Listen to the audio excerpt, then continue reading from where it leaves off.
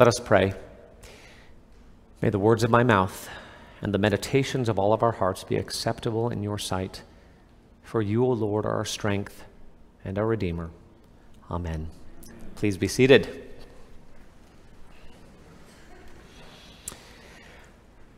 I think that one of the most difficult tasks in the world is parenting teenagers. Now, not all of you have parented teenagers, but all of you have been teenagers, and so you know exactly what I mean. One of my favorite quotes on adolescence comes from Mark Twain, who famously said, "When I was a boy of 14, my father was so ignorant I could hardly stand to have the old man around. But when I got to be 21, I was astonished at how much he had learned in 7 years." Kind of sums it up, doesn't it? Well, when I was in youth ministry in my late 20s, I sometimes found myself acting as an intermediary between parents and teenagers who weren't getting along, usually because the children weren't doing what the parents wanted them to do. And when I did that, I would gently encourage the parents to remember what it was like to be a teenager themselves, the kind of temporary insanity of youth. My mother told my wife and me recently that she had been hanging out late one night with our oldest son. My wife and I had both gone to bed, and my mother and son were up watching television. And my son at that time was just coming out of what we call in our house the puberty. When my son said to her, "You know, Grandma, it is so nice not to be angry all the time anymore." Remember what that was like? Being kind of angry, anxious, conflicted, unsure all the time. That's what it's like to be a teenager. And so while I was encouraging parents to remember their own adolescence, I would tell the teenagers that everything their parents were doing, all the control they were exerting, was because their parents loved them. They were scared to death that their children would get hurt or, God forbid, get themselves killed. And if that happened, their parents would never forgive themselves, never be able to live with themselves. I would ask the teenagers to imagine what it must be like to be a parent, to be their parent. I think what makes parenting so hard is trying to figure out the appropriate use of authority, the effective use of power. And this is especially difficult because when it comes to human relationships, power often works counterintuitively. That is to say, when parents exercise power, they often get the exact opposite result of the one they're seeking. Can anyone relate to that? I remember a girl in college whose parents, out of an abundance of caution, didn't let her do hardly anything in high school, barely let her out of the house. Now, what do you think that girl did when she got to college? There was a college professor sitting in the second row at the 8 a.m. She had herself a good chuckle about that. She told me afterwards, "I could tell you some stories, RJ." On the other hand, I remember another girl I knew in high school. And I could tell that she really loved her dad, that she had a really good father. And so I asked her one day, "What makes your dad such a good dad?" She thought about it for a moment and then said, "He's always willing to apologize to me, to ask for my forgiveness when he says or does something he knows was wrong." I'll never forget that. Her dad was a devout Christian man, and sometimes I think parents, especially Christian parents, think it's their job to be God to their children, right? To have it all together, to have all the answers, to do no wrong, to be completely in control, right? Teenage is about the time you figure out that that's all an illusion, right? But this father understood that it wasn't his job to be God, but rather to bear witness to God, to bear witness to God's character, to demonstrate the love and forgiveness of God through his own humble willingness to be a human being, to confess his sin even to his own daughter. Now, I recognize that it's been a while since many of you have been teenagers or parented teenagers, but I think that the adolescent-parent relationship has a great deal of resonance with how we relate to God. Because the truth is, we never really stop being teenagers, do we? We just leave our parents' house. We keep on making bad decisions. We keep on engaging in self-destructive behaviors. We keep on rebelling. We keep on chafing against authority. Right? Just look at the story of David and Bathsheba from today's Old Testament reading. There's full of people behaving, like teenagers, adults behaving badly in the Bible. And I think the way we feel about God, the way we relate to God, will have a great deal to do with what kind of parent we think he is. In today's gospel reading from John, we have two amazing, famous miracles. The first is the feeding of the 5,000, in which Jesus satisfies the hunger of a large crowd with only 5 loaves of bread and 2 fish. The second miracle is Jesus walking on water, walking on the Sea of Galilee. His disciples are in a boat, they're straining against rough water, and Jesus walks out to them. He calms the wind and the waves, and he gets in the boat. But what I want to talk about this morning is the one remarkable sentence found between these two miraculous stories. John chapter 6, verse 15, which reads, When Jesus realized that the crowd was about to come and take him by force to make him king, he withdrew again to the mountain by himself. What an unexpected, counterintuitive verse that is. The crowd sees what Jesus has done. They see the miraculous feeding he has manifested, and they want to make him king. And Jesus says, no thanks. What we see in this sentence is Jesus' attitude towards power. What we see is that he feels very differently about power than we do. Because there's a part of every one of us that wants power, isn't there? We want authority. We want control. I think it's safe to say that our culture is power obsessed. Power seems to be the way to get things done. But when Jesus has the chance to claim power, he runs away to a mountaintop. He literally heads for the hills.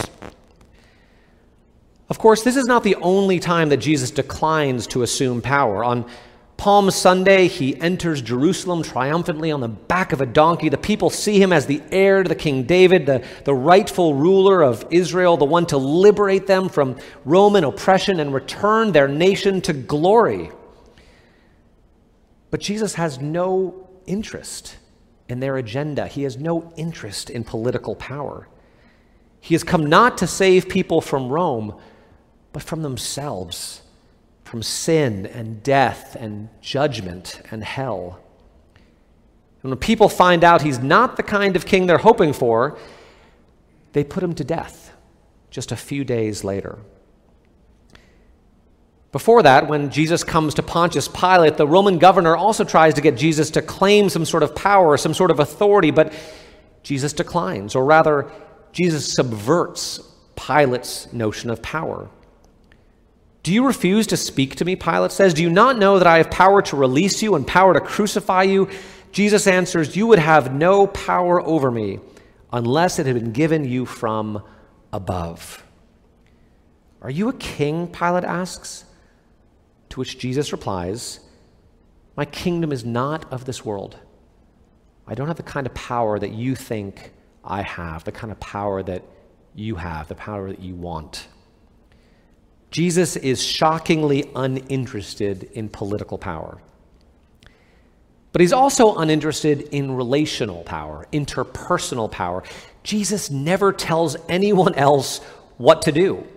He never tries to control or manipulate anyone, never tries to save anyone from bad behavior. I mean, he teaches, he tells stories, he puts it out there, and then he lets people make of it what they will.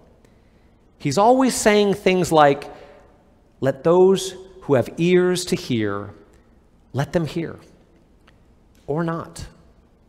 Take it or leave it, Jesus seems to say. In a world full of people behaving like teenagers, Jesus never acts like the parent of a teenager. He never exercises authority, never exerts political or relational or interpersonal power. So why is that? Well, I want to read you about a page and a half from this amazing book called Kingdom, Grace, Judgment by the now deceased Episcopal priest Robert Farrer Capon. Again, about a page and a half. It's a little bit long, but he's got a great sense of humor. And he talks about the way that we think about power and the way that Jesus thinks about power. So here's what Robert Farrer Capon has to say. Since Noah, the flood, God has evidently had almost no interest in using direct power to fix up the world. Why, you ask? Well, the first answer is, I don't know, and neither does anyone else. God's reasons are even more hidden than his methods. But I've seen enough of the results of direct intervention to make me rather glad that he seems, for whatever reason, to have lost interest in it. Direct, straight-line, intervening power does, of course, have many uses. With it, you can lift the spaghetti from the plate to your mouth, wipe the sauce off your slacks, carry them to the dry cleaners, and perhaps even make enough money to ransom them back. Indeed, straight-line power, quote, use the force you need to get the results you want, is responsible for almost everything that happens in the world. And the beauty of it is, it works. From removing the dust with a cloth to removing your enemy with a .45, it achieves its ends in a sensible, effective, easily understood ways. Unfortunately, it has a whopping limitation. If you take the view that one of the chief objects of life is to remain in loving relationships with other people, straight-line power becomes useless. Admittedly, you can snatch your baby boy away from the edge of a cliff and not have a broken relationship on your hands. But just try interfering with his plans for the season when he was 20 and see what happens, especially if his chosen plans play havoc with your own. Suppose he makes unauthorized use of your car, and you use a little straight-line verbal power to scare him out of doing it again. Well and good. But suppose further that he does it again anyway, and again, and again, and again. What do you do next if you are committed to straight-line power? You raise your voice a little more nastily each time till you can't shout any longer, and then you beat him, if you're stronger than he is, until you can't beat any harder.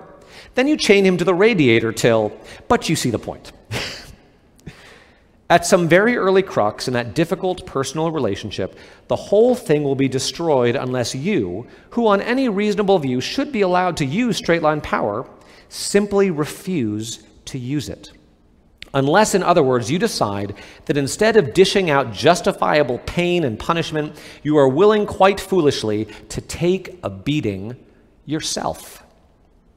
But such a paradoxical exercise of power, please note, is 180 degrees away from the straight-line variety.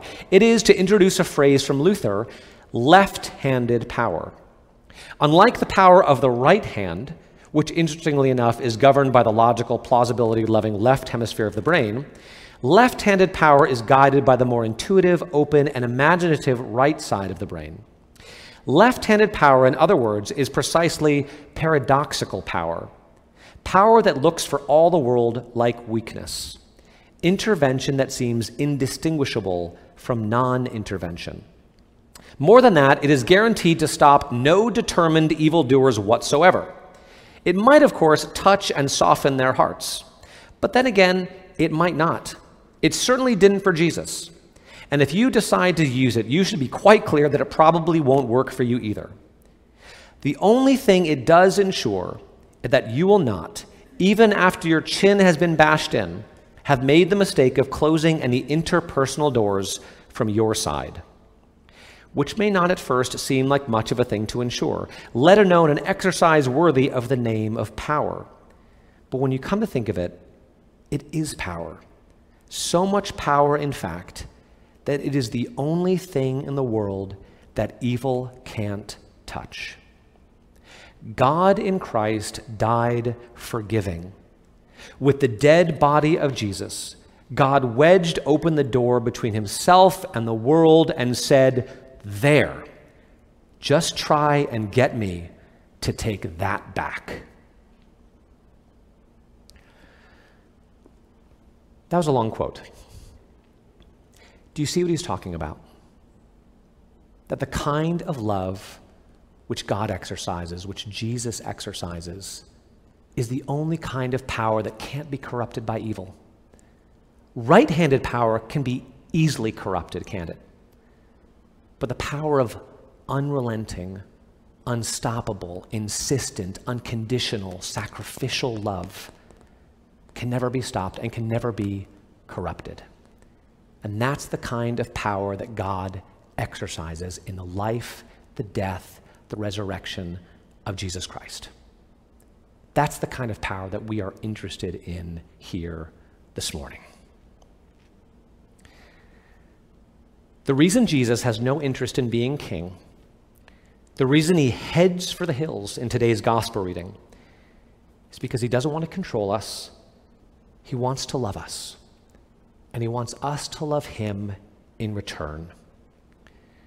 The reason Jesus doesn't exert straight line power is because he doesn't want us to resent him or fear him.